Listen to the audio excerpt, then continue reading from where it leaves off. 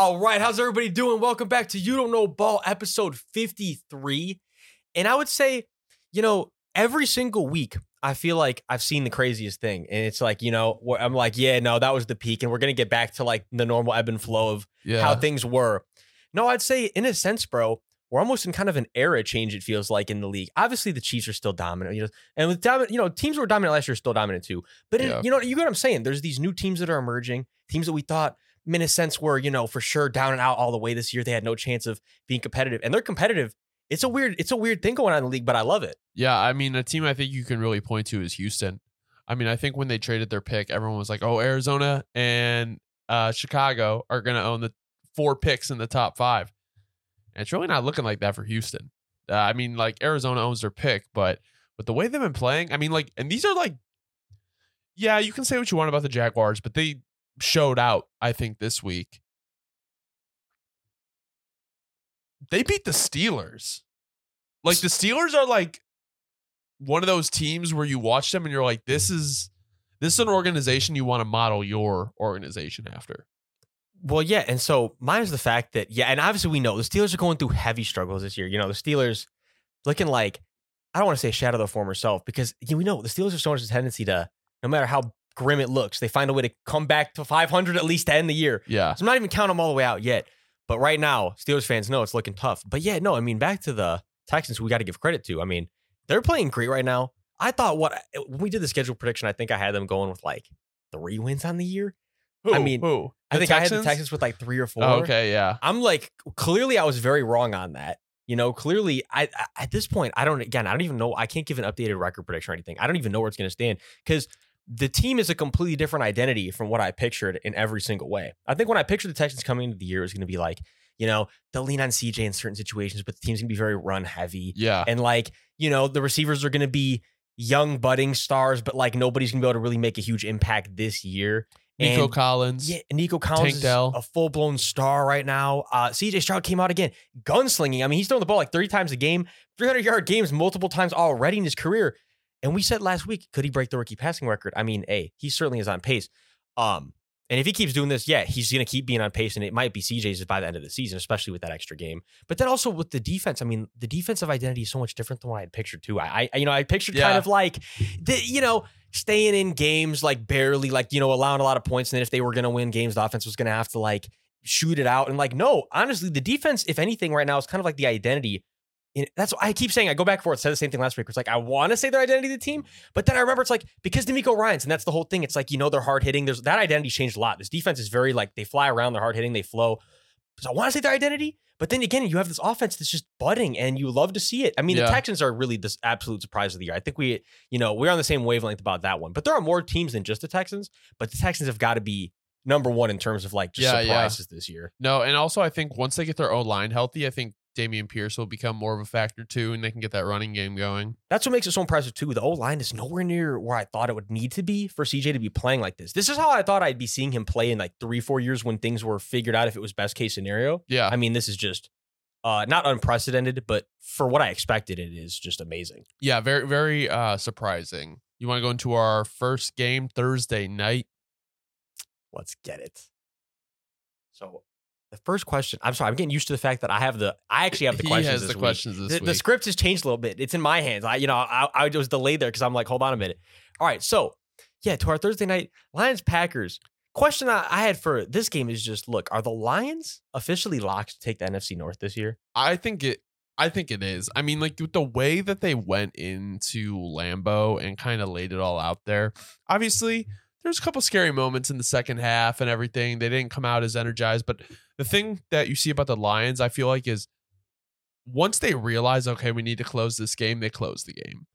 And I think with the way the Vikings are playing, I don't know if that defense gets fixed this year.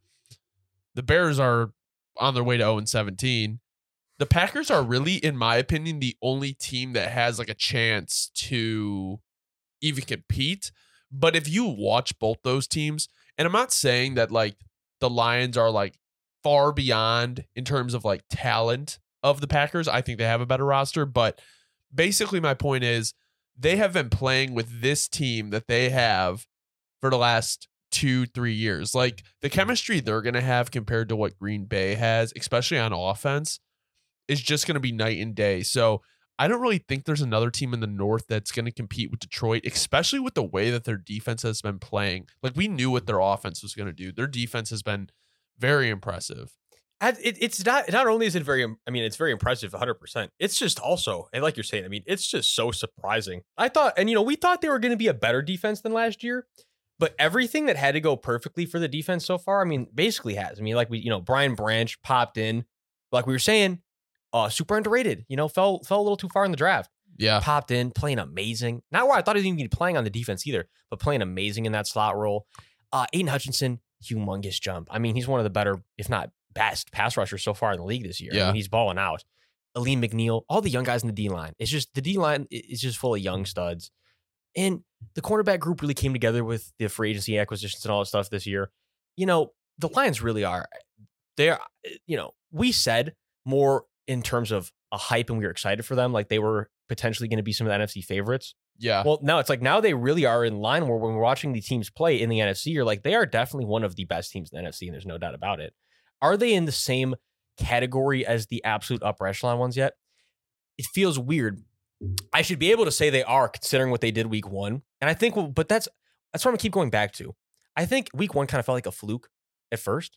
And now I think we're kind of seeing that, like, no, maybe that is the team that the Lions are.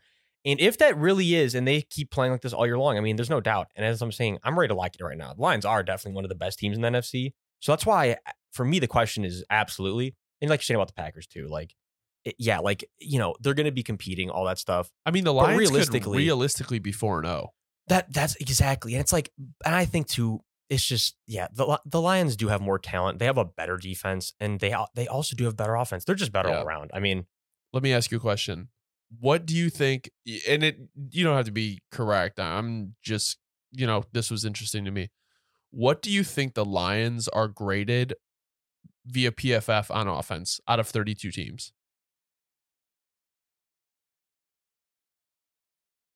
$11. Okay. What do you think they're graded on defense out of 32 teams? $7. They are 3rd on offense and 10th on defense. Okay. So this team is like upper echelon right now. That's how they're playing. So how I picture it was gonna be a trick on offense where it's gonna be like that they still could be playing so much better. Yeah. But that's my thing too, is I do think that, look, random side note I had, but this is to the point also. It's kind of tricky though, because the run game's been sounding so good right now.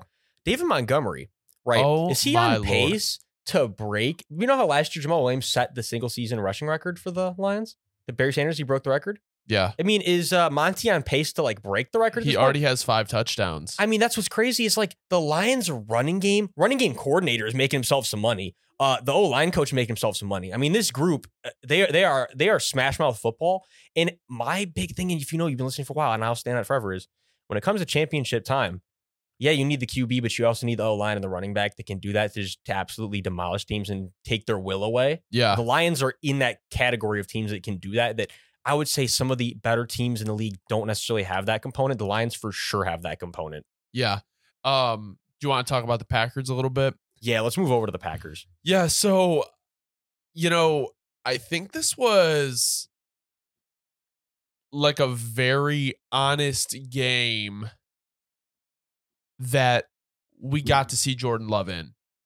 He wasn't protected by like a top 3-0 line, and it showed. Like, this was the first time like Jordan Love was like really under pressure in his career.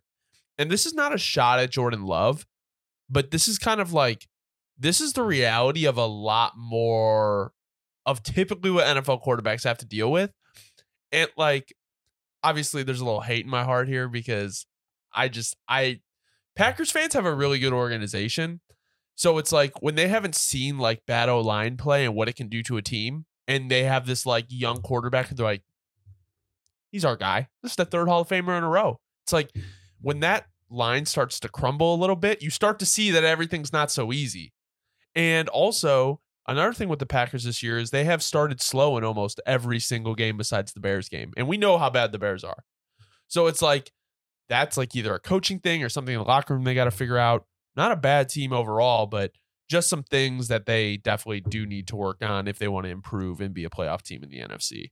No, absolutely. I think what stands out to me right now, too, that I think every Packers fan would agree on, even people who aren't Packers fans, when you're watching the games, they have got to figure out a way to get the running game just going, right? Without Aaron Jones. Yeah, without Aaron Jones. Because it's like, and even with Aaron Jones now, because again, when you come back from the injury, you never know how things are going to look. They just need to find the way to get things going more consistently. And yeah, and back to the defense here. The defense is also just not playing up standard. I mean, if you ask, I think if you ask me Packers right now, it goes back to Joe Barry. That's kind of their, Joe Barry's going to make any QB look like a Hall of Famer. It's like they're running joke over there, if I understand correctly. But yeah, I mean, all in all, the Packers are very much in that same realm as a big majority. It's a weird. That's what I'm saying. League weird right now. Big majority of teams where they're a threat to make the playoffs because of how weird everything is right now. But it feels like, yeah, they're still missing a lot of pieces. And also I wanted to say, with David Bakhtiari, you saw today with there's a setback now, his injury, and LaFleur said, I knew he was placed on IR. Yeah, LaFleur said, quote unquote, he's going to let him figure out what he wants to do. I honestly think he's already played his last game as a Packer. I think he played his last game versus the Bears. If anything, well, I'm saying it sounds like he might be thinking about just the future as a whole, which is definitely concerning. Yeah, that is concerning to hear if you're a Packers fan. Yeah. And Elton Jenkins isn't older, but I mean, he has, at least this year, been kind of on and off with injuries. So, no, yeah. That's what I'm saying. The Packers, I think going into the year was very much okay, we're going to really figure out where they're at for the first few games because, again, like you said, Jordan Love's either going to step in and the O-line's going to stay healthy and things are either going to be but either way, we knew the Packers are going to be missing things. It's very hard to compete with such a young receiving core. Yeah. It's very hard to compete with, the offense as a whole is just incredibly young. I mean, the teams need some building. I do think as a whole, though, if you're a Packers fan, it's something to hang your head on. I mean, I think things are still going. Yeah. You're tilting towards you're either going the wrong way or the right way. I'd say the Packers are definitely leaning right way. I agree. All right. You want to move into the London game? Yes. Let's move over to the London game. Falcons, Jags. Here's the main question I had for you, bro. Do the Falcons need to replace Ritter immediately to salvage the season? Yeah, it's not going to work. It's like we said last week, when you cripple that rushing offense, there's no passing game. You don't have to worry about the pass game. So if these defenses just sell out to stop the run, put Heineke in. At least he'll make it interesting. And also I was listening to I was listening to PFF today, and they're talking about even if you just got Ryan Tannehill down there, just get somebody who can run the offense and not to the point where it's if they shut down the run, your offense is dead. Jacksonville, I think, dominated this game. I think it was pretty obvious. And I'm starting to question a little bit of Atlanta. If they can't run the ball, is this much of a competitive team? And again, this went back to my thing I was saying, I was big on my rant 2 weeks ago, where the Falcons they're in that same realm as the Bears have been, that the Jets were maybe out of, joke aside, where everything else is there. But it's it's so frustrating when it's that QB is just absolutely not. And it's not where they're, again, like you said, if he was even a serviceable mid-level option, it'd be fine right now. Yeah. He's not. He's at a, I will never call him trash or anything like that, or even a scrub, nothing like that. But in terms of talent in the league right now, he's in the bottom tier of guys that are starters. Well, so it's being realistic for a second, bro. You're taking a team that really should be competing, and it's you said it is crippling them. Crippling is the best way to describe it. And I'll let you keep going. I just want to point this out to you. When Jonnu Smith is your leading receiver, when you have Drake London and Kyle Pitts on your team, that is a quarter, whether it's a scheme thing or a quarterback thing, there's no reason Drake London and Kyle Pitts should be getting less receptions than Jonnu Smith. And yeah, Drake London had 7 targets but how many of those were catchable targets? No, and that was the first thing I had on my notes, besides the fact we had to discuss Ritter, was look, bro, Jonnu, and this is not even the this week thing. Jonnu Smith, consistently is the team's go-to guy. And again, literally, I'm just gonna say exactly what you said. Whether it's a scheme thing or it's a preference thing, makes no sense. Absolutely makes no sense. They have so many playmakers that just don't see the ball. Yeah. This is it's the most frustrating situation to be in as a fan. And like, Because also, you know you're just one player away. It's so much less frustrating when you have a good QB and everything else sucks because you're like, well, this is years away from where we need to be. But it's like, no, you're a player basically away from having what you need, but you just can't get it like that because it's the hardest player to get. Yeah, no, it's also like you're also really hurting Bijan. Like, this is your first round pick, and it's like if you can't throw the ball and they're killing the run game, you're hurting him. Well, let's be realistic too, bro. Again, the Lions is my example. If you're going to take a running back that early, you at least are expecting to compete for a Super Bowl. The Lions are competing for a Super Bowl. They're not like, we drafted Jameer, and they're not even using him really, but you get my point. And there's a lot of reasons for it. And you get my point. And they have a plan for him, I'm sure. It's not like they're just throwing to the wind. But you have to be ready to compete for the Lombardi Trophy. When the Falcons took him, they basically did say, right, to correct me if I'm wrong, you're basically saying, I'm trying to compete for Lombardi in the next 2-3 years. Because like we know, that's a running back shelf life at their peak. So it's like, well, at least I'll say 4 or 5 being generous. We're trying to compete for Lombardi in the next 4 or 5. Well, you should have the QB figured out before you do make a move like that. And again, it's like, that's where now if they can't get it figured out with the running back, and the fact they took Bijan, it's going to be a big thing over the next few years. I mean, for sure, people are going to say, what was that decision? But again, we won't go there now because Bijan, as we know, I know what it is. He's a future legend if he stays healthy. So it's like, you can't question the pick of the talent. I'm not saying that. But all I'm saying is you can certainly, at a point, start to question the Falcons' direction if they don't figure it out very soon with who his Ridder's replacement is going to be. You know who's in their front office? Ryan Pace. Jacksonville, not much to say. I think they looked a lot more fluent on offense. They weren't forcing the ball to Calvin Ridley. And they played a good game. This was really more about the Falcons like kind of being disappointments at this point. And I want to give a shout out too, real quick on the Jags. First of all, Josh Allen has had 2 3-sack games this year. So he's not getting, he's not really getting a lot of talk. But Josh Allen, 6 sacks very quietly in the year. And I guess the thing too is he'll have 3 sacks and then he goes quiet. 2 tackles for loss. Yeah, he's quietly balling out 3 this year. QB hits. It is inconsistent. You want to start to see it if you're a Jags fan, probably where he's getting at least a sack, a couple tackles for loss a game. But hey, he's volatily one of the best pass rushers in the league. There's no doubt about that. It's just crazy because like you look at like Atlanta and Tampa Bay's leading the division, and it's just like Atlanta, like this was your division to lose. Like you're letting Baker Mayfield beat you out. You're telling me you couldn't have gotten a better vet to play for you besides Desmond Ridder? I mean, like I said, I like Heineke, but he's not the long-term decision. So I don't know, but yeah, I'm excited for the next London game. It's going to be Jags at Buffalo. That is going to be tons of fun. All right. Miami at Buffalo. All right, let's move on. So my question I had for, this game was the Finns offense maybe a tad overrated, or was this just a bad week? Are they just going to bounce back from this week? Nothing crazy. I think it really has to do with the fact that the Broncos might be one of the worst defenses I have ever seen. How Vance Joseph still has a job is beyond me. After ending up a 70 burger, and then, I mean, let's be real. You let the Bears put up 28 points. Not to say that the Bears offense is like barren of talent, like they have some playmakers, but you knew what they were going to do. And I think also, like, not that this game was really a concern for me, but I had made the comment earlier this year that like once the script stuff kind of ran out, I felt Miami's offense last year kind of lost some gas. And I feel like once they kind of hit that wall with the Bills, not saying just script, but I feel like Miami needs to figure out once they hit a wall, how do you get over it? Because like, if you want to go far, like these are the quality of teams that you're going to be playing.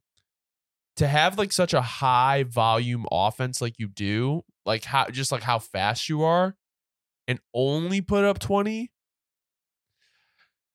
you have to be putting up 35. Even if you lose, you have to put up at least 2-3 more touchdowns. Like there's no excuse for it.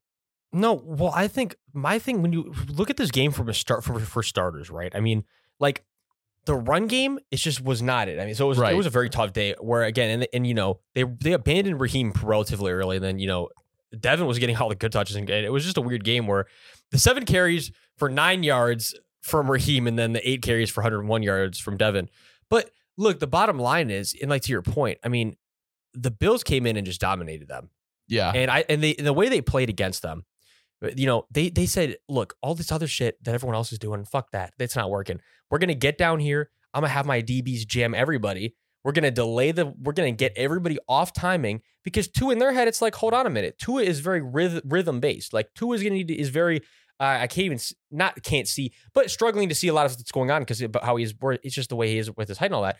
It's like, he's rhythm based. It's very like on time and it's like, he knows where to be on time. If you disrupt that, that's the main thing to start effing with the Dolphins in a nutshell, and they proved it. Is like if you can get the timing of this offense off, that's the best way to affect it. And I think this definitely is going to be something that teams are going to start doing week in and week out. Now, to your point of what the Dolphins are going to have to start doing that they failed on last year, and yes, did it have to do with the fact that Tua was injured and all that? More than anything, absolutely. But once things get hot, they have to figure out a way to keep it going where they keep running things that are a little bit nuanced, add new things, new wrinkles. Because right now, if teams can just start jamming you and getting everything off timing and it messes up your whole offense, there's got to be a new element to make sure that that's not able to just be the number one way to destroy you now. Yeah, I mean, Tyreek Hill, 3 catches. I feel like that just can never happen again. But like I said, like if you look at like all the teams, like you can, the last couple of weeks, the Cowboys, best team in football. And with the way they beat the Patriots, maybe best team in football. But I feel like the Cowboys Buffalo game would be like a super, super good game. And Buffalo, with the way they're playing, definitely have to be the Super Bowl favorites from the AFC. You'll never count the Chiefs out because the Chiefs are the Chiefs. But like I said, the Bills, let's see if they can keep this up the second half of the year. Because if they can do that, then they are easily like the Super Bowl locks for the AFC. No, Diggs, Diggs is incredible. The way that this defense is playing too. I mean, I'm going to keep harping on it, but this defense is incredibly underrated right now. I know losing Trey White though. That's the thing. Losing him, but I think regardless, I think they're going to be able to hold their own. I think they're still going to. It's scheme over team, but they still have a great team. It's the perfect combination. Okay, Denver at Chicago. All right, bro. For this one, the question that I have actually does not revolve around the Bears. The question I wanted to ask is, look, the Broncos situation. Yeah. It goes where from here, right? I mean, this is arguably, it's not, no, I will not say that. It is a dumpster fire that slightly rivals that of Chicago. Well, but it's like with the Broncos, there was much more hope and optimism and seemingly a direction. But now. Luckily, Denver has their first round pick this year. So worst comes to worst, if they're one of the worst teams in the league, it'll be high. But I understand what you're saying. Like, the offense isn't bad. Like, they came back and beat the Bears.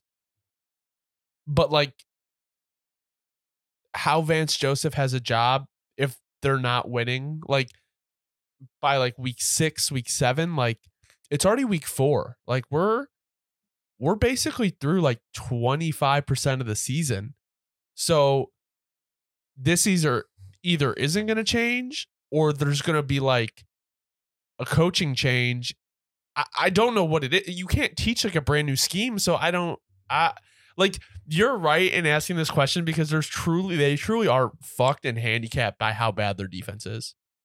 Bro, and in like, okay, we'll go back to, I always go back to like situations. And this is my thing with the Broncos. We'll go, situations. Okay. All right. Russ is 34. Right. And again, back to like my Kirk agenda. It's like you never know when a QB, like when the rails are gonna get disconnected from the rails. I always say the rails are gonna fall off. I guess same concept though. Wheels being off of the rails is what I'm getting at. And it's like, yeah, that could be in like 6 years if he's one of those superhuman QBs. But it's like, are we banking on that? Are we banking that the Broncos are gonna be able to build everything around Russ the next few years? Or are we gonna assume that Russ is more likely like a lot of other humans that have played the NFL, and he leans towards that build where he's going to be able to only go at his best for another 2-3 years tops? And then that's where my main question comes from right now, bros. It's like the way this team's built, it very much hinged on belief that Russ was going to be the guy to like take them to the promised land. I mean, obviously that was definitely the point of the trade. Now we're leaning towards like, at least I'm leaning towards like, I don't think that by the time the Broncos are able to be Super Bowl competitive again, like it's like, is Russ still going to be at his peak is this team in line to, like it's the just, Broncos are truly they fucked up the timeline. That's what, so like looking at a lot of NFL teams with some of the decisions they make is they always fuck up the timeline. Like the Russ trade would have made sense, but I honestly feel like when they did the Russ trade, they felt like they were only a couple players away. But then they traded Bradley Chubb. And this is so, and to their defense though, and like I say, I'm always an honest guy. I go back and right my wrong if I was wrong about something. I don't know how, I can't speak for you at the time, but I feel like you were probably leaning towards how I felt. Where when he was getting traded there, it was like, yeah, they are only a few players away. Like if Russ goes there, then they are going to be a team that could go get 12, 13 wins. I remember saying that. I was quoted. I literally said that. But the truth is, as we've seen, well, obviously the reality situation was much different than as we perceived, as everybody as the owners perceived. And they were a lot of players away and a lot of things away and the scheme was if anything, the scheme is very far away from where it needs to be. Yeah. So it's like, they are in a really, really odd situation because of how off everybody assumed the timeline was from the reality of the situation. Last time they were a top 10 defense was 2020. So maybe they're a little bit farther away than everyone thought. But kind of going into Chicago, there's really not much to cover here other than like they had a chance to end the now 14-game losing streak and possibly get the win by just kicking the field goal. More coaching malpractice by Matt Eberflus. It's just like, bro, and then like I'll just go over this quickly. We don't have to keep staying on this because the Bears at this point are just a fucking circus. Like Matt Eberflus basically came out and said that like he gave Chase Claypool a choice whether he wanted to be at the game or not, and he chose to stay home. And then a Bears rep was like, no, we told him to stay home. So first off, if I'm a player on the Bears, I'm like, okay, well, my coach just threw me under the bus. What will he do to me if I fuck up? And also, it's like, why can they just never be on the same page? Why is there always Bears PR coming out after trying to clarify what this coach is saying? Seems to me like he's either one lying or truly just has zero clue what's going on. And my thing is, I don't know. Like, I remember when Nagy lost the locker room at the end, and I remember very, very, very faintly how like Trestman started to lose it. I have never seen a Bears locker room loss faster. This is what I was saying. I'm laughing because it's funny at this point how wrong I was. Because I'm laughing at myself. It's fucking hilarious.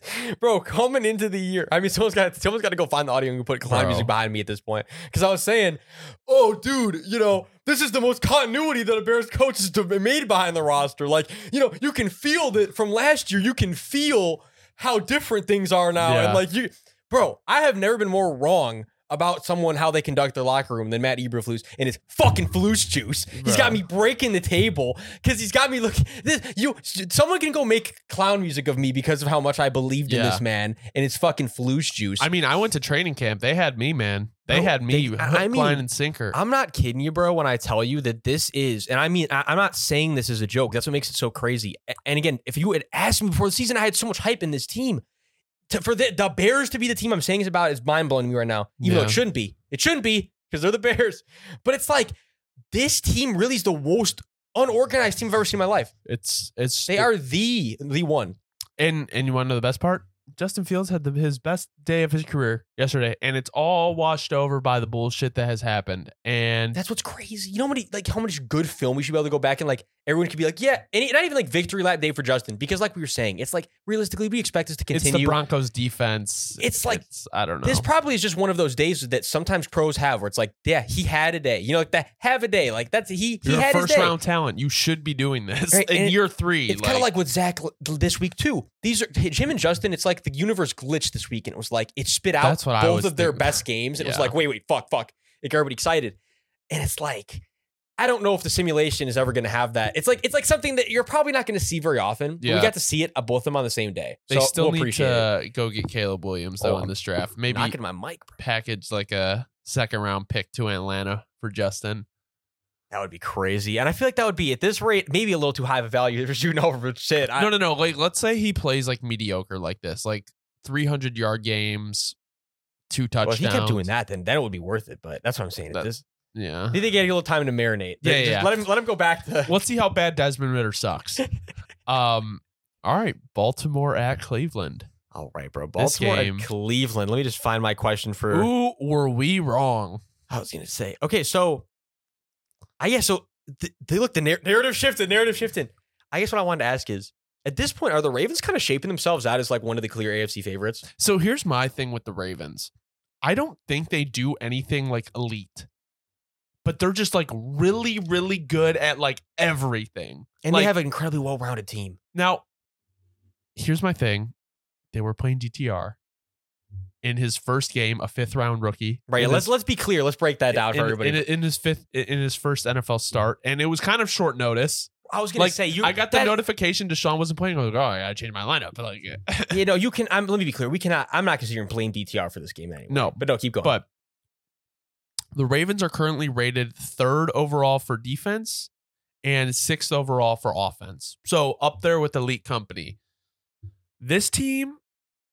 I mean, imagine an AFC Championship, Baltimore and Buffalo. Like, that would be cool to see. And I would like to see Lamar in that. I need to see Lamar win some playoff games. But yeah, no, in the AFC, I think it might be like Baltimore, Miami, Buffalo, and the Chiefs.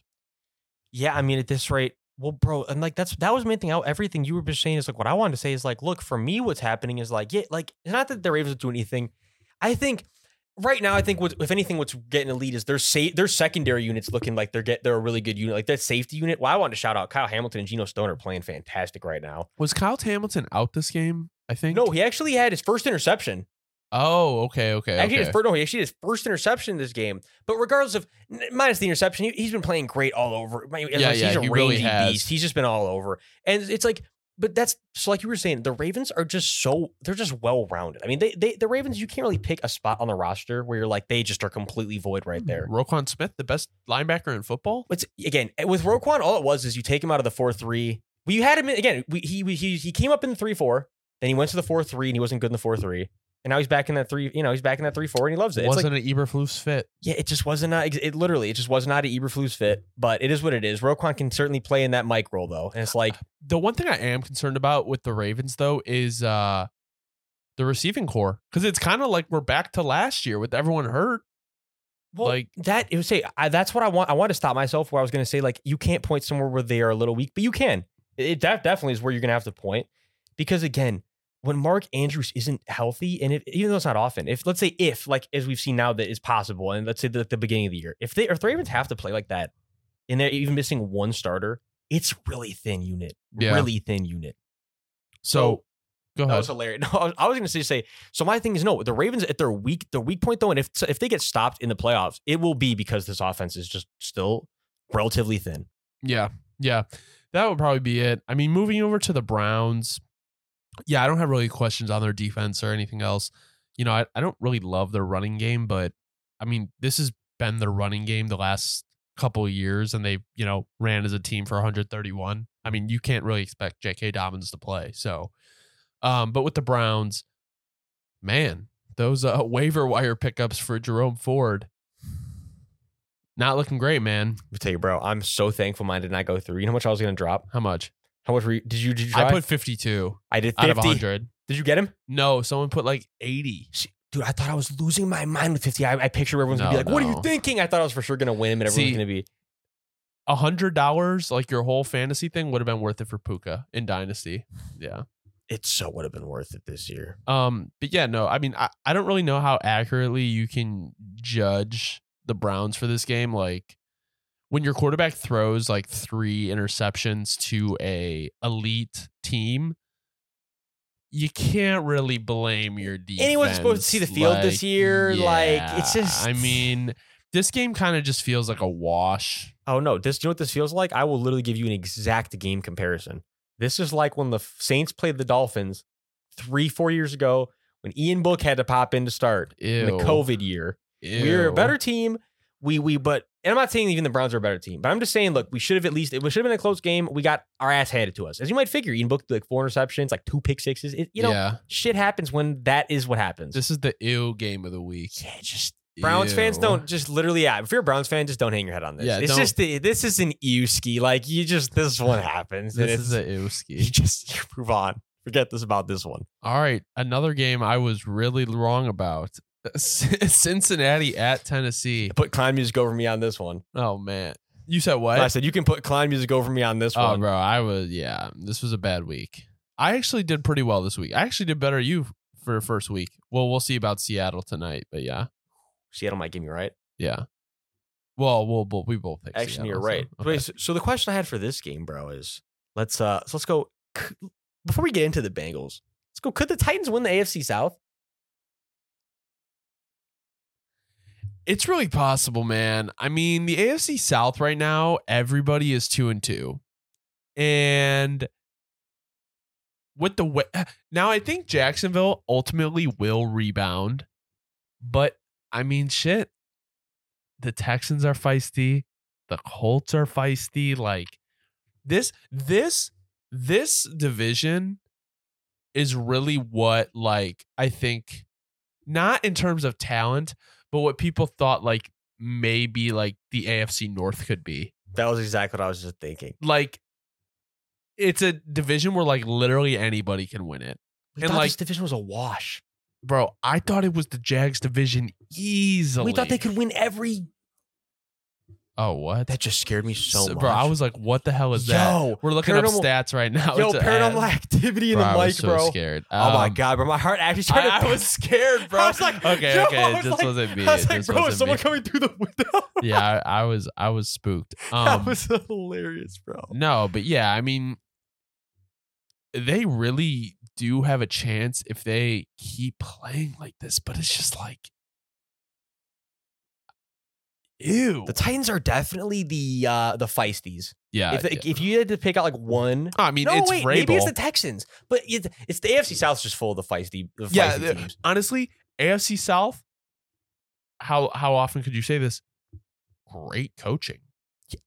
Great, a division of great coaches. Yo, book it.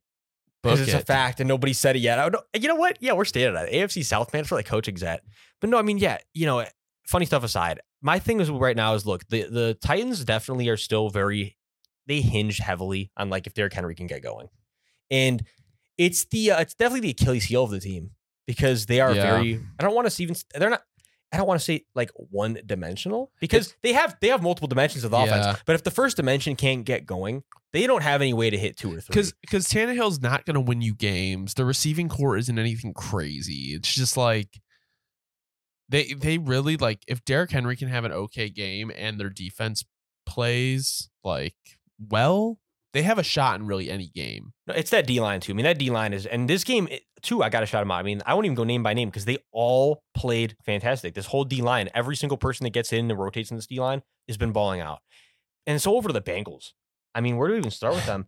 Because I know. So what I wanted to start with is you saw Jamar Chase. Yeah. So how he said he's open all the fucking time, quote unquote. I didn't take that as like anything bad. I just took that as like he was hyping himself up. No, yeah, I think, well, if anything, I took it as like he looked like he's incredibly frustrated, but it's not like, and yeah, he is frustrated, but he's not like blaming Joe Burrow for this. No. If anything, I think he's blaming Joe for being too competitive. Back. Yeah, like it's not like he thinks that Joe does not have it anymore. I'm sure he's frustrated that if anything, his competitiveness might have, in a sense, I don't want to say like foiled, but might have foiled this season. It did, because truthfully, at this rate, I don't know how they're gonna. Right, we've said if the path to recovery was getting to be 2-2 and then 3-2 and kind of crawling out of that rut.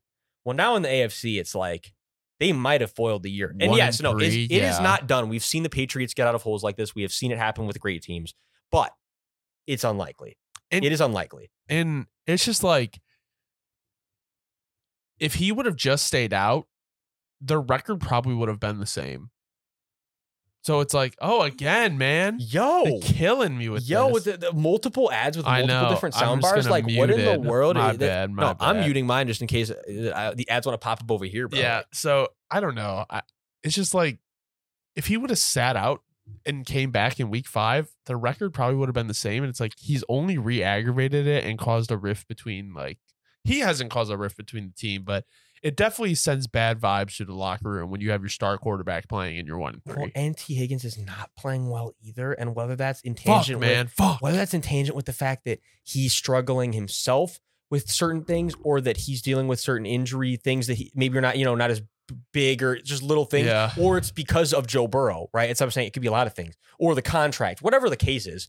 The offense as a whole, it is for the first time in the Joe Burrow era. We're using the use our word today. It's ew. I mean, right now it's pretty gross. So where they go from here is that they're going to be fine on offense. They will figure it out. But this year, will it be this year? I certainly don't know. And with that O-line more than anything, that is the number one thing that needs to be figured out. Yeah. Not just this year, for the future, because that's how you got yourself in this situation with Joe Burrow in the first place.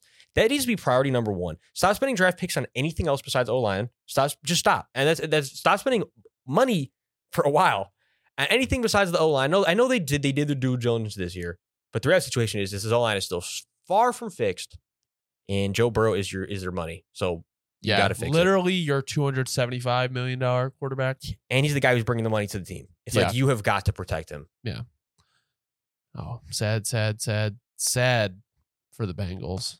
Sad times over there in Cincy. Moving into the Los Angeles Rams at Indianapolis Colts. What a fucking game. Man, no, seriously. All right, so first of all, what a game. So the question I had for this one, bro, is switch it up a little bit here. Are these two good teams? Question about both teams. Yeah, no, I think they are. I think these are two teams where it's like, you're never going to just check the box when you play them on the Sunday. It's like, if you don't come ready to play, you will probably lose this game. Like the Rams, I mean, come on, man. Like Matt Stafford, stop fucking throwing interceptions. But the way McVay is scheming up this offense and Cooper Kupp's about to come back, like they're going to be even better when he comes back. And Puka Nacua, I mean, it's just like, it's proven at this point. Like you don't just go like, there's players that have played well consistently. Be like, he's putting up like number 1 receiver numbers. Like he's going truly crazy. So the Rams, yes, great team. Not great. Good team. They're a good team though. Officially, they are officially a good team. It's not the fake shit anymore. Indiana, good team. I mean, like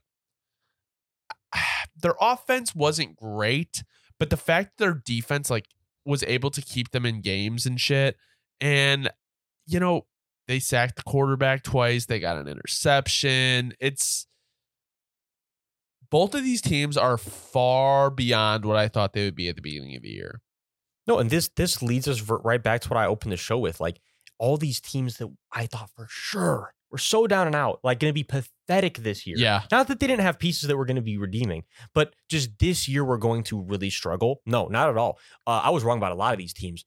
The Rams being one and the Colts being another. I mean, yeah, like you already said, you already covered on Puka and the Rams offense. The main thing I want to cover on that you didn't really touch on yet is, bro, Kyron Williams is like very sneakily having a fantastic year. I guess fantastic's gassing a little bit. But in terms of volume to scores, like in producing for his squad and fantasy as a whole, Kyron Williams is sneaky having a really good year. Well, let me say this, and I'll let you keep going. This is why I never bought into the Cam Akers experiment. When running backs work, they just work. Like the offense isn't changing to mold around this running back. So it's like, if we're going through this Cam Akers saga 3 times in a row, he's just not the guy. So while I am surprised, I don't even want to say I'm surprised at how well he's doing. We've seen Todd Gurley in like a McVay offense. And not to say they have the same level of talent up front, but it's like, we know what running backs can do in this offense. So it's like, if it wasn't working with Cam Akers, like I'm more willing to put it on the player than the coach at this point. Bro, absolutely. I can't believe I was ever even a question around Cam and all that stuff. If anything, the Akers situation just did not work over in LA. So a big point I had written down I want to touch on, because it really did upset me when I saw it. I don't know if you had a chance to see this one. Because again, I know this, since we're recording on Monday now, we haven't had as much time. We haven't seen every game. We haven't seen every rep yet. That'll be more like later in the week. Did you see this game though? Did you get to see this one? I didn't see all of it, but I did see parts of it. Yeah. So, bro, the big thing that I had with this one that killed me, bro, really was upsetting, is A-Rich dialed up an absolute money shot to win them the game. Essentially, they would have put them in field goal range, and it was on third down. It was a wheel route to Kylan Granson, tight end. Yeah. And it was a dot to his back shoulder, and he just dropped it. Like, and it was brutal. It was a very, let me be clear, I'm not putting it all on him, because it was a very hard catch. And yes, it was like he had to completely turn around, but the throw to be perfect, catch had to be perfect. Catch was not perfect. They did not win the game. All I'm saying is if he caught this ball from A-Rich, the Colts win this game. So if you're a Colts fan, there's nothing. It went to OT. That's what I'm saying. So if you're A-Rich in your rookie year, you can make that throw, and the receiver's not the one making the play. Colts fans should not feel upset about that at all. We know the Colts still have plenty of things. You're 500. Then they have. You can see where this team still has so much room to grow, and they're still competing in every game. A-Rich was such a money pick. We felt very confident about it. Shane Steichen's proving that yes, Shane Steichen will make these mobile QBs into stars. Just give him time. Shane Steichen's earning his money too. Side note, but man, coming in there and just commanding the team. If you're a Colts fan, you just you know my trademark. You love to see it. If you're a Colts fan, you love to see it. There was a lot of criticism of Ballard in the offseason about not moving up to get their guy. But this was also when they thought it was going to be the 4 quarterbacks right off. Like Levis was going to be in the top 5. Shout out Ballard for staying like strong and not moving up, because really at this point it's between him and Stroud. And the way that they're going to develop over time, it's like, actually, I'm just outright going to say it. They are 2 different archetypes of player. Oh, yeah. Like CJ Stroud is a pocket gunslinger, and A-Rich is like a wild card out of pocket, but he also can still play well in the pocket. But obviously, his strength is going to be out the pocket and in moving. Mm-hmm. So it's like, if anything, they're 2 different styles. So I just hope that they keep complimenting each other and how good this draft class was, and just keep improving. Because one of our big narratives was that this draft class was going to be a special quarterback draft class. Really, all it's got to happen at this point is we just need, and I think it will, is the Panthers are just such a shit show. Give Bryce some time. Everyone's going to see this draft class is going to come together beautifully. Yep. All right. Let's move in to Tampa Bay at New Orleans. Man, this game, man, as a Saints fan at least, if you're a Bucs fan, you had to be loving it. So, the question I want to start with from this game is, go ahead. Is Baker the new long-term QB in Tampa Bay? Man, I don't know, man. Baker has played well this year. If you look at his stats, 7 touchdowns, 2 interceptions, almost 900 yards. Ew. But at the same time, it's obviously the offense is just let me throw it to Mike Evans and he'll catch it. That's what I've noticed. I appreciate Baker for doing that. Using your weapons just how they're should be used. I have to interrupt real quick just to bring this up, because this is the main thing. So this was one of my main notes, is look, yeah, and that's true. But then when Mike Evans, because he got injured this game and went out, right when Chris Godwin, I'm struggling with this man's name. Right when Chris Godwin came in the game, bro, not came in, but took over his number 1. You get what I'm saying? And he was number 1, bro. He was getting the ball to him. He ended up having, let me just get the exact stat here. He ended up going 8 catches, 114 yards. But to your point, Baker does not like to overcomplicate things. And go figure that it works. And all I'm going to say is this. Let me be clear. I'm saying this with a grain of salt. I'm not saying this for real. I'm saying this as more of a joke and facetiously, but stick with me for a sec. When I was watching this game, the thought going through my head is did we overthink this QB thing? And maybe what we should have done is taken a shot at someone like Baker. And here's my thing. Let me just be clear. Because we got Derek Carr out here. We made all these things happen. Derek Carr, as far as I know, he's injured right now, so I can't say too much. All I'm going to say is, look, even when he was healthy, right now, and every single fan would agree, Derek Carr is certainly not moving the needle so far in terms of what I want to see. I want to see quicker decision making. I want to see him. He stands in the pocket sometimes a little too long, which is a big thing with the injury that happened. And it's look, Baker was out here just playing football. The pocket's breaking down. He's going to start running. All the stuff I want to see that I'm not seeing from my guy. It's Baker's out here playing football, having fun. Derek's making every snap in our offense. Let me be clear.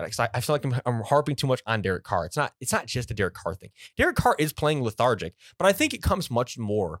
Let me redirect here. It comes much more down to that war criminal over there, Pete Carmichael, our offensive coordinator, because this offense is such lethargic garbage. Like, it is garbage, bro. Like, let me just bring some passion for a second. Every Saints fan, like I said too, I'd have more passion about how garbage some of these other offenses were if I had a chance to watch them yet. That's where it's early in the week and I haven't had a chance to even watch snap for snap many of these games yet. What I'll tell you is from a team that I did watch snap for snap, the Saints, dude, it makes no sense. Like, the whole identity of the offense is nonsensical. I mean, like, I'm getting so mad right now. I'm just thinking about it. Let's go for starters. Number one problem with this team, bro, is we will put ourselves in the most ridiculous situations and then I'll put you an example. Yesterday, there were multiple times where it'd be like 3rd and 3, 3rd and 4, 3rd and 5. And everybody runs like a deep crosser and there's like a deep intermediate route and it's no time for it to develop because the O-line is playing terrible too. Yeah. Okay. So that's real intelligent. But then on like 3rd and 15, 3rd and 20, everybody like will run a curl and a drag route. And I'm like, what is going on? Like, the offense has no sense. Everything we should be doing on 3rd and short, we're doing on 3rd and long. It's all vice versa. We're running the ball on 2nd and 10. We're passing the ball on 1st and 5. I'm like, what in the world is going on with this team? Our offensive coordinator has no clue how football, seemingly there's 4 downs. Yeah. I don't like, I'm going to stop being a passionate fan, but the point is this offense is garbage. And the defense is elite. Well, that's what kills you about it, is this defense is playing really good every week. But they can't play perfect the whole game. They play basically a perfect first half, which is what happens every single week because they have to. And then they get tired, as anyone would, because the offense can't stay on the field for more than one. Literally, they stall one. They do a 3 and out probably 6 times a game on average right now. It's a joke. Yeah, you guys were 5 for 14 on 3rd. It's a joke. And even when we would convert it, it would never lead to points, really. It would just, let's convert 1, and then we'll punt it on the second. It's on our second, 1st and 10. It's a joke. Yeah. It is. There's no continuity on this offense. Well, also, you There's can't do that when you're playing like a defense like Tampa Bay, who's so experienced. And last thing, but the run game too, there is absolutely no flow to this team. There's none. The run game does not tie at all to the pass game. We don't run the ball outside ever. There's no screen game in this offense. When the Saints were at their best, it was very screen heavy because you keep the defense off. And that's always my thing, is I've always said elite offenses know how to run good screens. It's always been a thing. You're a good offense, you will mix in screens. The Saints don't mix in screens for shit. It's a joke. Well, the Saints offense is a joke. I'll tell you what happens when you run too many screens. Let me be clear. There's a limit. Lou Getsy didn't learn. Oh, God. Lou Getsy surely did not learn. No, yeah, there's a limit. But yeah, bottom line, currently the Saints defense is elite and our offense is trash. But if you're a Bucs fan, you got to love the surprise that you're witnessing this year. And the fact that Baker really could lift you to be a playoff team in this not garbage, but in this weak NFC landscape we currently are in. He definitely peppered Godwin a lot more than Evans than the pass games.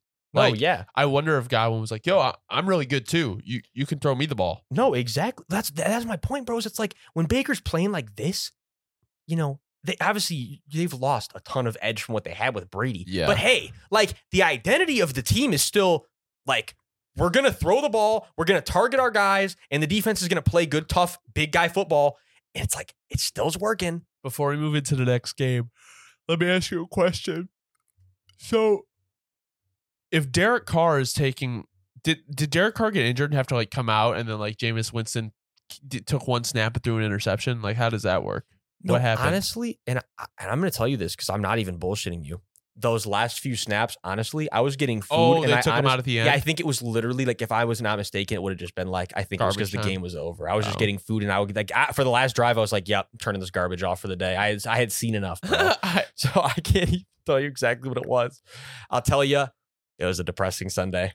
All right, well, probably even more depressing is what Washington fans had to watch when they're at Philly this weekend, and apparently Terry McLaurin did not get another foot down. Yeah. What the NFL refs are still garbage. They were out committing crimes this weekend. Yeah, we're gonna have to touch on some more of those later because this will not be the last. What you got for me? Just what I got for you is like, well, number one, let's go to the question. So before I touch on how garbage these refs are. Yeah. All right. So Mike, the question I want to start off is, are the Commanders a sneaky threat to make the playoffs? I mean, when you look at how they've played, they're super, super, super streaky.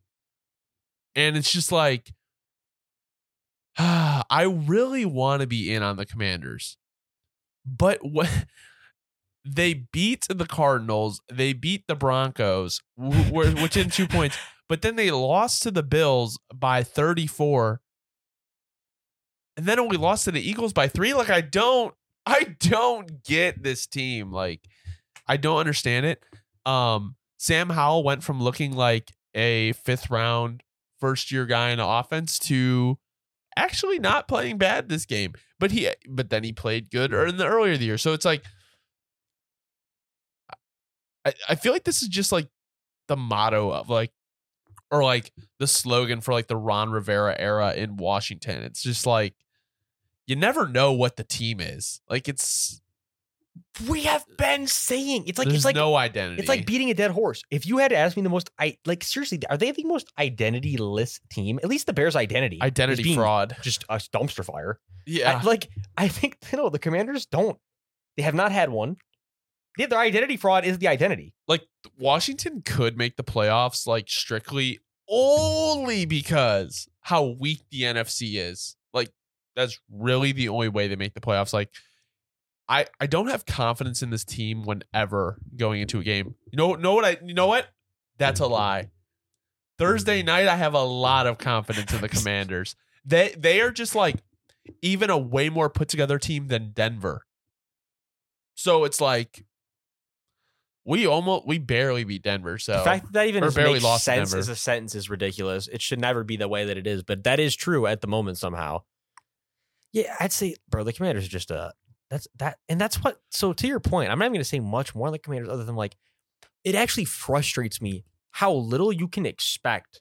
You don't even like. It's like the Commanders' game plan. You never know what you're about to see. Like, oh, we about to see 40 rushes.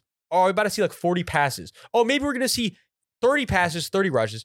No, maybe we're going to see a defense that has 12 sacks. And no, maybe we're going to see a defense that'll have no sacks and no tackles for a loss. Like, it's so maybe they'll have 5 interceptions. Oh, the next week, no, they'll drop 4 of them. Like, the team has just never been consistent in what you're going to get, how they're going to win games. It's just like every time they win a game, it's like, oh, that was interesting. Yeah.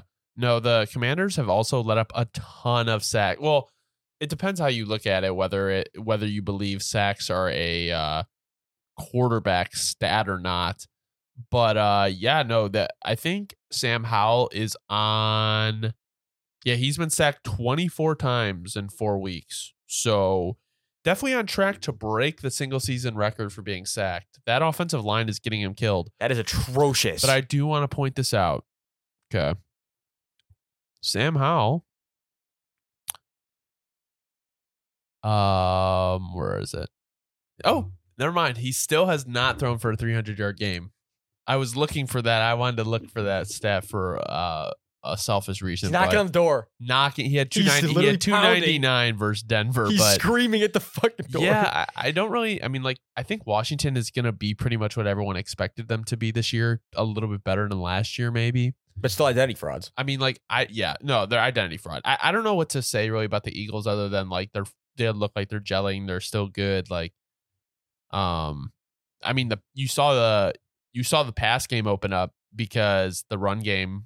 I mean, they had 100 yards on the ground, but Swift was their leading rusher with 56 yards. So, I mean, A.J. Brown had a big day. Devonta Smith had a good day.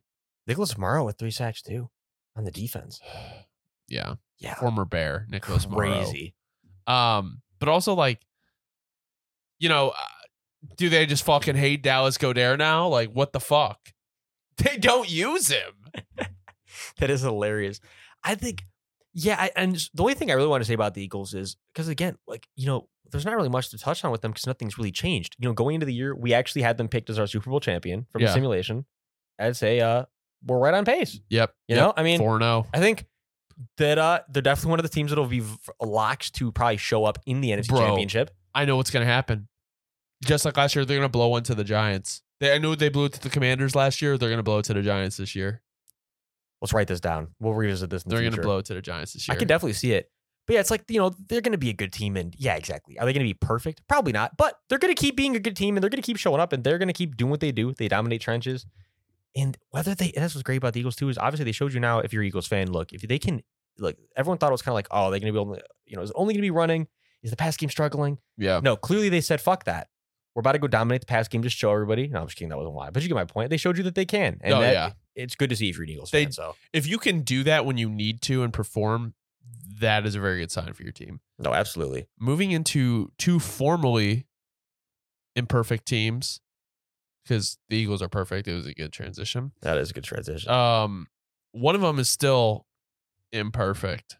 I don't even know if I'm using that right. Minnesota at Carolina. I'm just going to get into the game. I'm just ranting or fucking rambling. Wait, that's right. I have a question for us. I was like, no, wait, bro. See, I'm still getting used to. I'm getting used to my role this week. Question.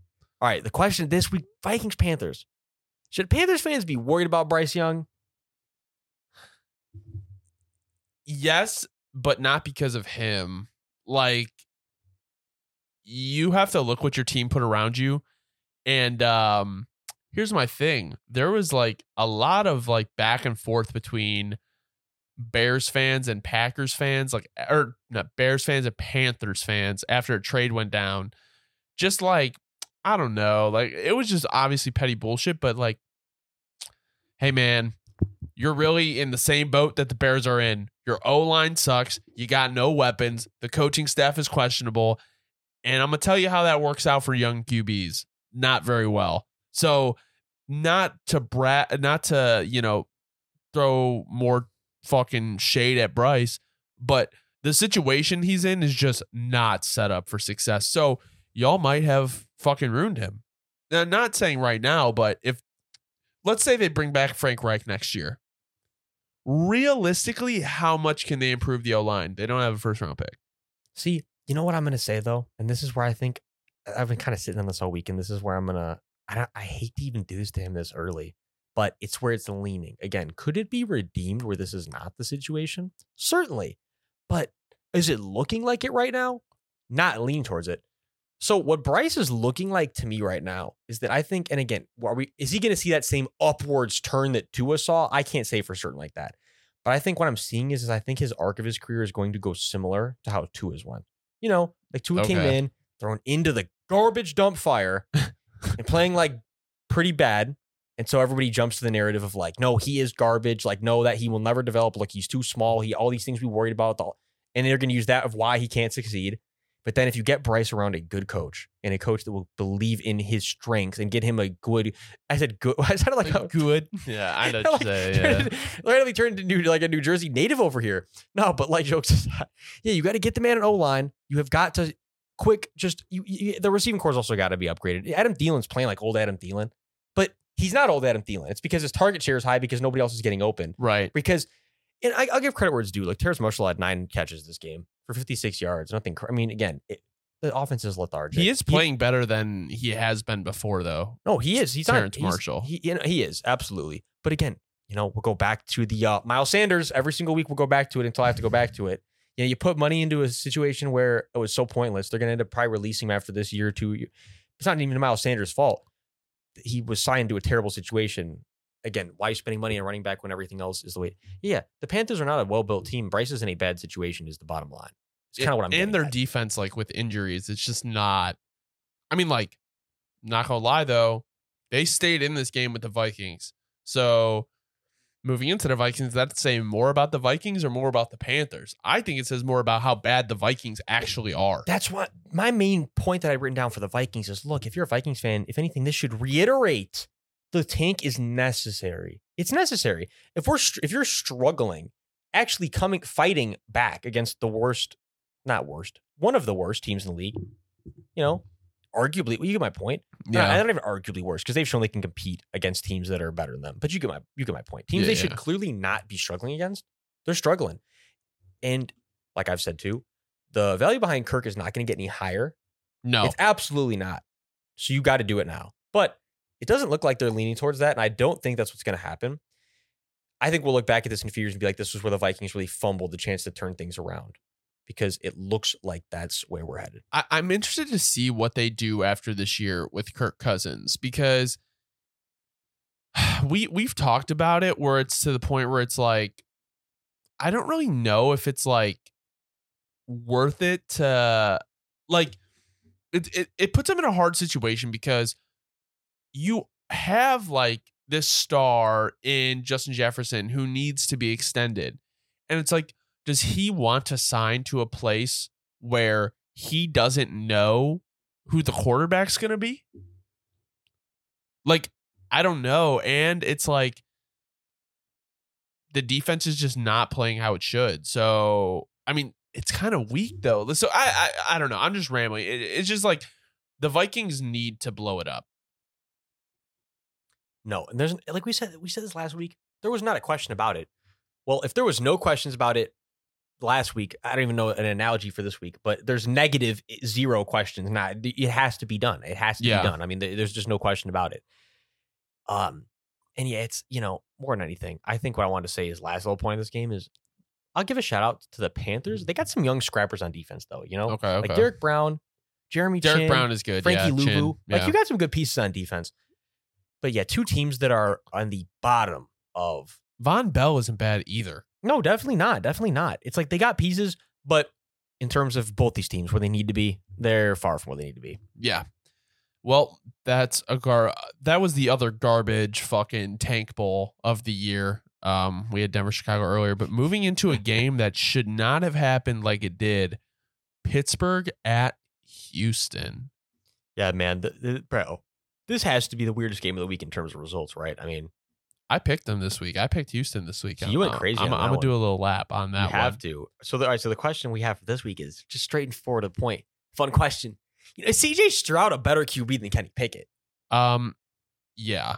I'm not gonna lie. I was buying a little bit into the Pickett hype this offseason just because you upgrade the O-line. You hope that Najee is going to be better in the run game. You have George Pickens who's emerging. They have good players at receiver, at tight end, Freiermuth, Deontay Johnson. Calvin Austin's been playing well. And it's just not working. And this is kind of interesting, in my opinion, for like Steelers fans or just kind of any franchise that has had like a franchise quarterback for the last 20 years, like Ben Roethlisberger. Like, you really start to see how your team performs when you don't have one of those guys. And I don't necessarily think that like Pickett is really that guy. I mean, with the way they're playing, I'm taking CJ Stroud easily. I was going to say easily. And also just the throws that he's making. I mean, like CJ's going outside the numbers consistently, singing it. With Kenny, it's like a lot of the throws are kind of like, like that just wasn't it yet. And yeah, I think the main thing I want to go back to is, not even victory lap, but I've been saying this for a while. Sometimes, and let me be clear, I'm big on the whole, you should watch the preseason, enjoy the preseason. The preseason is good for finding like future, guys that have potential for the future. You know my whole thing. Yeah. But people always get way too excited about preseason performances in an implication for like that season. And it's like, just because a dude dominated the preseason has no implication that they're going to be a star that season, especially at quarterback. We've seen times where QBs will go on these runs all the time in the preseason. And it doesn't mean anything for playing against the starters in the regular season. So that was the main thing with Kenny Piece. All this hype was coming from the fact that he was like essentially perfect in the preseason. And it's like, yeah, it was the preseason. Not the preseason football is not something that is important. It is. But you cannot gauge it the same way in terms of expectations for how someone's going to come out and start. And yeah, the narrative got twisted crazy into like Kenny P revenge season. Kenny P's coming to show you the top 5. No. That's how I get so mad. Thing about how everybody called me. Steelers fans were really, really recklessly on my case when I said they were going to have Steelers fans are crazy. Recklessly, man. They don't know. So what it's like, let me be clear. Yeah, not no victory lap, but man, it's kind of like slow your roll was very clearly what I was getting at, and Steelers fans were ready to accept it. And that was the Steelers are a weird team right now. If anything, more than anything, is what I wanted to touch on. It's like, let me ask you a question though: should we be more concerned about the Steelers or more hype about the Texans? Oh, hype about the Texans. I'll say if you're a Texans fan, you should be geeking. Let me be clear. This is like, okay, here's my thing. They're like, hold on, we have a boo-boo O-line. We look this good. Like, that's the best situation to be in. That's what I'm saying though. Like, that's kind of, and I'm not going to harp on this, and this is what we talked about earlier, but this is why I can't buy the Justin shit right now. when it works, it just works. Like, you shouldn't have to like pick at it and do all this shit. Like, or you'll be able to pick enough good more than bad. Yeah. Easily. Yeah. Which is what you can do with CJ easily in 4 games. Yeah. It's like the sample size doesn't have to be humongous either. I mean, the first week was obviously tough. You played a Baltimore defense, but like Indiana, Jax, Pittsburgh, all good defenses. So it's just like, no, CJ's a pocket gunslinger. There's no question. I'm taking CJ Stroud any day over Kenny Pickett. No, any day. And I think, so, like I already basically kind of went and touched on all the things I wanted to touch on with the Texans earlier when we first opened with the show. I'll just move on to the Steelers and kind of like touch on them real quick. But yeah, I mean, if you're a Steelers fan, they are very much in that, like I said, that same direction as a plenty of teams right now. Yeah. Where it's like you have a lot of what you need, but the QB is just not in a consistent spot. And yeah, he'll win you a few games because you'll get by on him. Yeah. But he's not going to win you games. And it's like, so you're handicapped by him in a sense. Yeah. Basically, the Steelers are right now handicapped by Kenny Pickett. I mean, and it's like, you can see if you can get a new offensive coordinator, like get Matt Canada out I was there. gonna say, how have I forgotten to address that situation as well? I mean, Matt Canada is like him. I'll say this because Matt Canada's getting all the national hate because the Steelers are a much bigger franchise in terms of popularity than the Saints. But if the Saints were as popular as the Steelers, trust me, the national narrative right now would be that these two are brothers in war. I mean, these are war criminals. These two offensive coordinators they are one and the same. I mean, Pete Carmichael's not got enough. I don't think enough slander. Him and Matt Canada might as well be the same fucking coordinator. Should we just like Photoshop like Kenny Pickett and Matt Canada on like the cover of the War Dogs? We should Photoshop them like doing like a handshake with each other. Oh yeah. Like that's what we should be doing. That would be like that's exactly how they are. Let's run the worst offense ever. I think it's like they're like secretly in on something together. One thing before we move into the next game, I just want to victory lap us on this one. We said the Texans receiving core was going to be awesome. And it's awesome. Bro, time out. Because, dude, what the narrative coming into the year was also always everyone's like, everyone always says Nico Collins is about to break out. No, we were right. It was literally, we were at perfect timing. I didn't say it too early. He was drafted in 21. Like, give the guy some time. Bro, when you're 6'4" and you run routes the way he does, it's pretty hard not to find success, especially when you get a QB like CJ that comes out. I mean, it was the perfect line for success to be this year. Honestly, would have expected a little bit more from John Mechie, but I mean, you never know what he's working back with health and stuff, too. I was gonna say, I think he'll be someone who will start being more productive. And he, not that he won't be this year, but he will keep getting more productive as he gets older and later into his, like, as he can get more years under his belt. Because again, he missed a lot of time with everything he had to go through. Yeah. So it's like, but that'll be scary when they're all full force. No, it will. Las Vegas Raiders at Los Angeles Chargers. All right. Let me just find my question for this one. All right. So start off with this one. Let's go. Are we concerned about the Chargers offense without Mike Williams? Kinda. I mean, like, Justin Herbert put his nuts on the fucking table at the end of the game and threw that shit to Josh Palmer, but I'm not like sold on Josh Palmer, and I was never ever sold on the Quentin Johnston pick. The Quentin Johnston. See, I do have to eat this one. I didn't see it when I watched him in college. And it's really going to be the Keenan Allen, Austin Eckler show if Austin Eckler's healthy. So, yeah, I would be a little bit concerned if I was a Chargers fan. But here comes the narrative for Herbert, even though I think he's been playing much better this year with Kellen Moore. No, he has. But again, like, this is one of those games where, and yeah, he made a couple like laser throws this game, there's no doubt. But again, like, and every Chargers fan would agree, you want to see more from an offense that has this many pieces. And when Justin Herbert's leading you 167 yards, it's like, what are we doing? Yeah. I'd be remiss to go find a game where Mahomes played. Like, and this was even yesterday when he was playing at his worst. He didn't put up only 160. It's like, that's just a lethargic number. Against Aiden O'Connell and the Raiders. That's where I'm getting at. It's the Raiders. Like, this was not them going against the Jets. It's like, this was the Raiders. And so it's like, if anything, it rubs me the wrong way. And yeah, let me just leave clear and get out of the way early. I will admit, did I overhype Quentin Johnston clearly? Yes.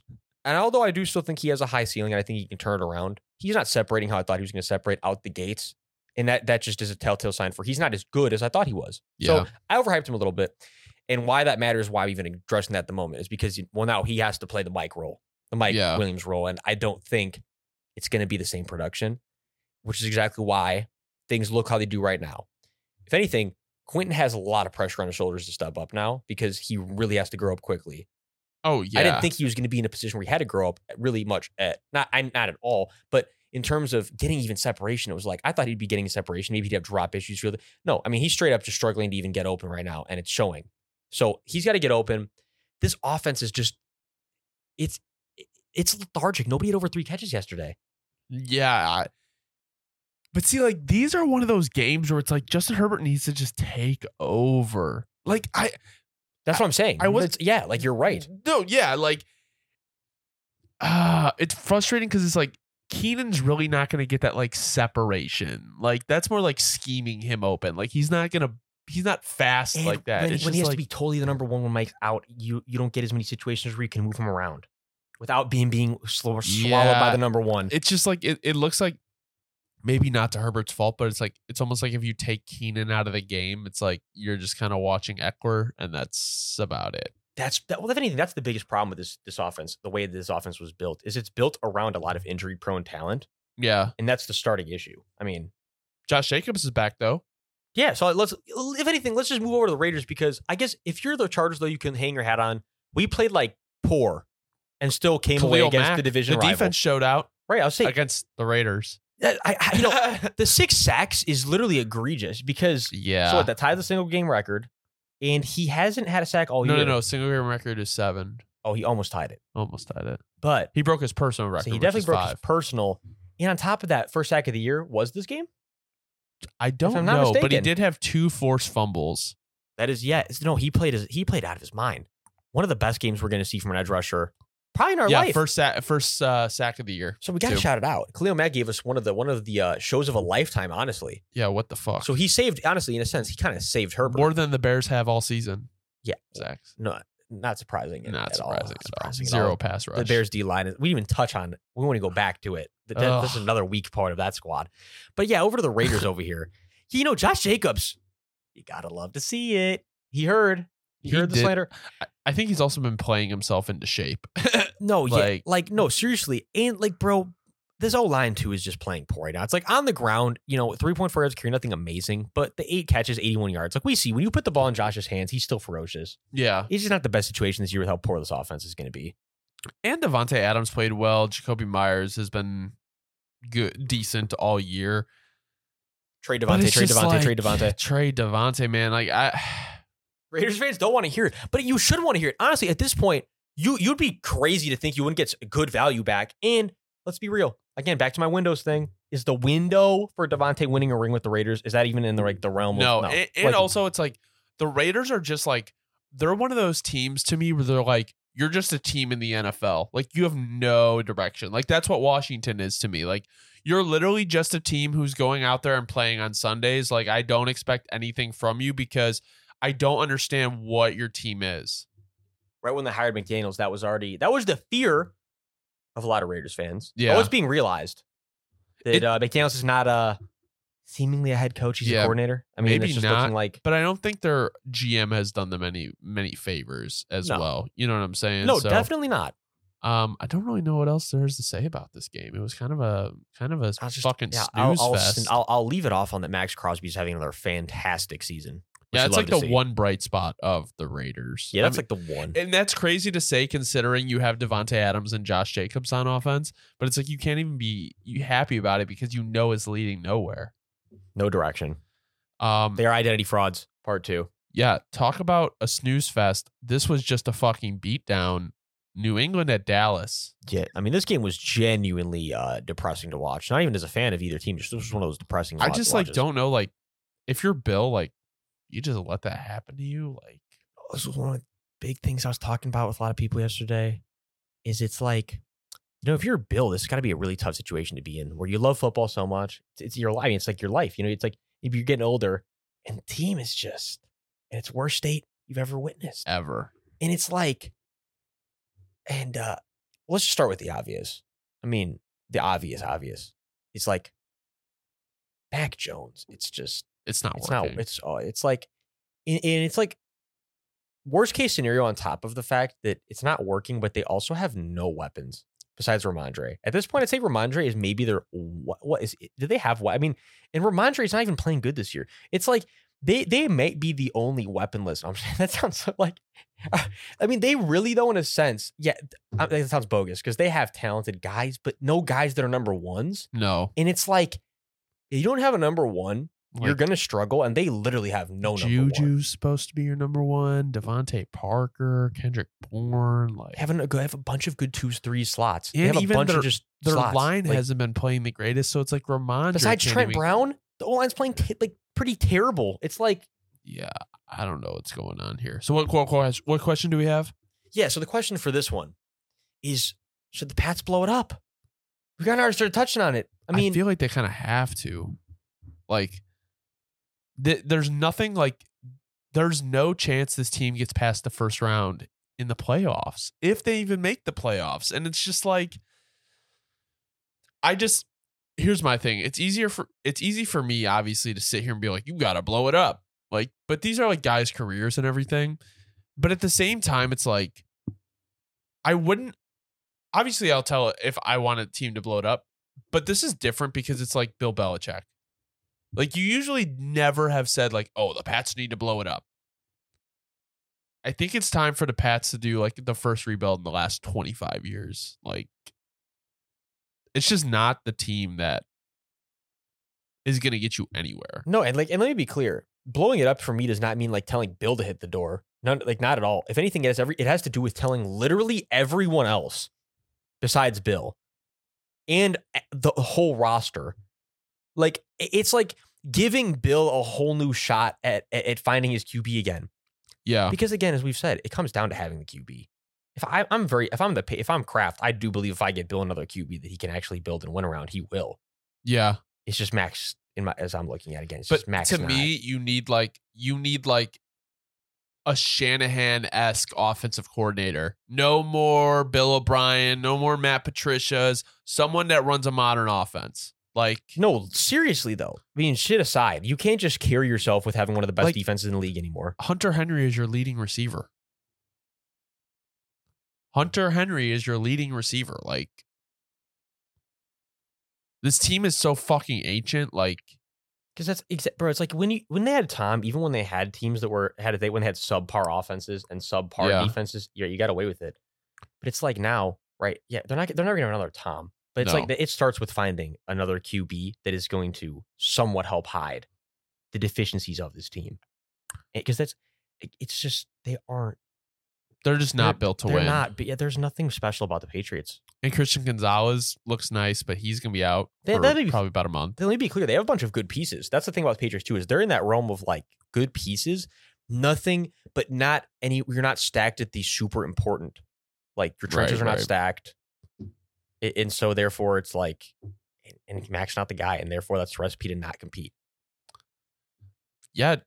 Do you have much to say on Dallas? I don't really know what else to say other than they obviously did not take lightly losing to the Cardinals. Yeah. So my only point was like, yeah, they're back to hitting on all cylinders. And that's like we said, it happens. You're going to have a couple games you're usually where you're like, well, that was not us. As long as you bounce back, that's all that matters. And you don't want them to happen later in the year. It's better to get them out of the way early. And Deron Bland. That was literally my only other note. This man is a pick machine. Bro, 2 picks? And he had 6 last year? He either had 5 or 6 last year. Deron Bland. And so yeah, he's an interception machine. Bro, yeah, that was the thing is like, if he can just snap, I wonder if it's like one of those things where like Diggs, how he jumped a bunch of routes last year. Or the year before, maybe. They'll say the year before, but I know what you mean. I mean, he obviously got better, but that was why he was getting all those turnovers. I wonder if he was like, I'm just going to start jumping routes. Like, there's not enough that's what he was tape doing on me. for these two. Yeah. He was I mean, just he had the jumping pick underneath. 6. Yeah. Really, real feel bad for Ezekiel Elliott. He had to get stomped by his former team that he should have just probably re-signed with. Probably. But yeah, man. I mean, but yeah, the Cowboys spread it out. They have so many weapons. That was my only other thing I want to say too, is like they have just so many weapons that on a day where CeeDee Lamb goes for, 36 yards? Yeah. You can just dominate and put up a 35-point win. Yeah. Against a good defense. Yeah, rip the Patriots. a game that should have been the Patriots-Dallas score, Arizona at San Francisco. All right. Question I got for us on this one is, bro, are the Niners an NFC Championship appearance lock? I mean, I feel like they kind of have to be. The only teams I really see you competing with in the NFC, and not saying that they're better, just teams that would actually play a game with you. Detroit, Dallas, and then obviously Philadelphia. So out of those 4 teams, I think San Francisco is clearly the best roster. You know, I don't see, like, if you asked me week 1, week 0, even before a game was played, who an NFC lock would be, I probably would have pictured the 49ers playing exactly like they're playing. Like, there was no, like, question with this team, really. No, yeah. I mean, they're living up to everything we thought they would be. They're playing super efficient football. I mean, shit, Brock Purdy had 1 incompletion, 20 of 21, 283 yards, touchdown. CMC had 4 touchdowns. CMC is ridiculous. Yeah, CMC is ridiculous. I'm fucking sick. Brandon Ayuk is one of the best receivers in the league. Full-blown superstar now. Yeah, he definitely stepped up. Oh, he's a full-blown superstar. I think I'll do a victory lap on this one. Because I said, one of my takes coming into the year is like, Brandon Ayuk, he's one of those guys we're going to start asking, like, is he better than Debo? Yeah, Now the questions for sure is a valid question. So anyways, you're gonna have to pay him though. That's the only problem. No, that is where things get interesting. And yeah, and then just back to the Niners D line. I mean, just a ferocious unit. Even on a day where they only had 1 sack. I mean, they're getting pressure. They're ferocious. They do their thing. Not much to say on them because they're a dominant unit and they have a bunch of pieces. And they are, again, yes, they are built to go the distance this year for certain. Over on the Cardinal side of things, say, look, Josh Dobbs, you got to respect it. I mean, he's playing is he doing? Really good for the circumstances that he's under. And I have to give tons of credit where it's due. It's a very tough situation he stepped into. James Conner, keep feeding the man the rock. Only 11 touches, 4.7 yards a carry. He's been dominated this year when they actually give him the ball. The running back the Steelers should have kept. Yeah, seriously. And then Michael Wilson, their 3rd-round rookie from Stanford. Stud. Low-key star already. He's kind of like, trying to compare him to like, is he like first-year Terry McLaurin vibes? I didn't really watch much of Terry year one. No, he's not playing even similar. Not even sense of like play style, but just like where they came on the scene out of nowhere and you're like, oh yeah, like he's a star. But Terry McLaurin, wasn't he pretty highly touted? It wasn't because of the OSU shit. That's honestly, if I'm not mistaken, Terry was like, I think he was like a mid-round. Let me just double, like, I just want to maybe I'm capping, but I know I'm pretty sure he was like mid-round. Hold on, I'm either gonna be really wrong. Yeah, 3rd round. Oh shit, I'm capping then. Yeah, no. Michael Wilson. Yeah, 3rd round. They're like the same. Yeah, he's okay, this year's Terry. That's what I'm gonna say. Is Michael Wilson the new Terry McLaurin? That's the question. No, but no. What to your point? The Cardinals. I mean, like we've said this every week. Like they have played like outstanding football for what they really should have been doing this year, and it's like playing teams like the 49ers. Like they're not gonna win, but the fact they're even like competing and staying in the game talks a lot about the players and the coaching staff and even the organization of what they've done just this year. So shout out to the Cardinals. We know what the 49ers are. And I don't really know if there's much to say. Josh Dobbs, these games are going to go exactly how you think they're going to go. And they'll still steal a few of them.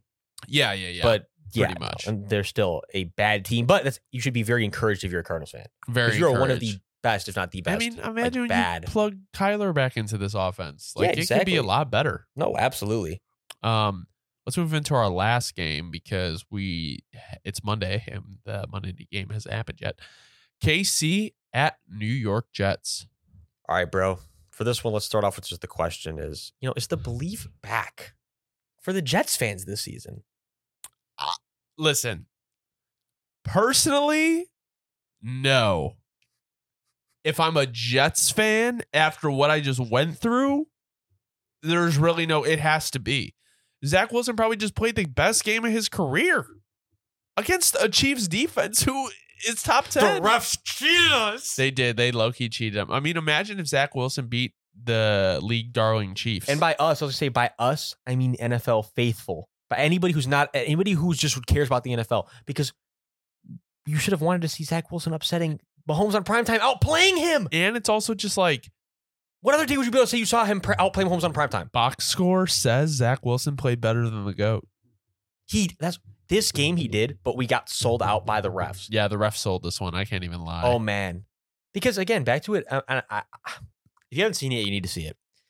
Essentially, though, the ref does not throw the flag. Like, he's tinkering on it. Like, that's what makes the way the NFL operates, you cannot be this way. The ref's, he's like, nope, if it's a big play, I'll throw the flag. But if not, we're just going to let it ride. But then right when he sees it's the interception, talking about Sauce Gardner play the holding, throws the flag. The league cannot be, it is clearly like narrative based. The reffing cannot be narrative based. The reffing has got to just be black and white. There can be no hesitation. But you can see that's the way things are. You can watch refs. It's very like they're thinking whether they want to or not. I wish it was just like, that's a flag. Clear as day, like that's either it or it's not. It's never been that way. Well, probably will never be that way. But this was one of those games where you just go back and you remind yourself, reffing in this league is garbage. There's nothing more you can say about it than that. I mean, I've harped on it in the past. It's not even worth harping on. It's garbage, and it probably will always be under Goodell's supervision. It's not good. I like the way Zach Wilson was throwing the ball, but also I think it could have helped them if they ran the ball a little bit more. Like this Breece Hall, like under 10 carries thing is just, I get it. The O-line's not good, but like Breece Hall is a top talent. Like to give him the ball 6 times and like he caught it 3 thing, bro. It's brutal, man. And like you bring in Dalvin Cook and you give him 5 carries. It's like, I don't get their running offense at all. I know their offensive line is horrible, but it's like you have Zach Wilson playing quarterback. Like you need to you have to help him out. You got to make him respect it. So you can call play action and stuff. You at least have to make him believe you're going to attempt it. 100%. I mean, also another thing too with like the Chiefs receiving core is like, man, do they lean on Kelsey? And we've known this, but it's just like you would have really hoped these receivers would have started to pick it up a little bit, and they just have not. Yeah, no. There's not been like really any jumps made. They're the same receivers they were last year. I could see something where it's like along the lines of like maybe not this year, but next year that they trade for a receiver. And it'll make the rest of the league sick because they show you they can still win games. Yeah. Against good teams even without this receiving core. T. Higgins, you're a Chief. Wow. Fuck that. That'd be wild. I wouldn't like that. Mike Evans would be cool though. That would be crazy. Yeah, I mean, like, honestly, props to the Jets for the way they stuck in this game. They honestly could have won this game. So yeah, I think this does give like Jets fans a little bit more hope that the season might not be totally lost. I mean, like we were saying with Justin earlier, like we cannot bank like their past record just off this game. Like it's changing, but I mean, you saw something you've never seen from Zach in an NFL game before. That's like, I wonder what was different this week. See, that's my thing is, bro. Like, I couldn't even answer the question because honestly, it's like I need to see more. If I was the Jets fan and I was going to be excited, I would need to see this for at least 2 more weeks. Let's say that you see something similar to this for 2 weeks in a row, though.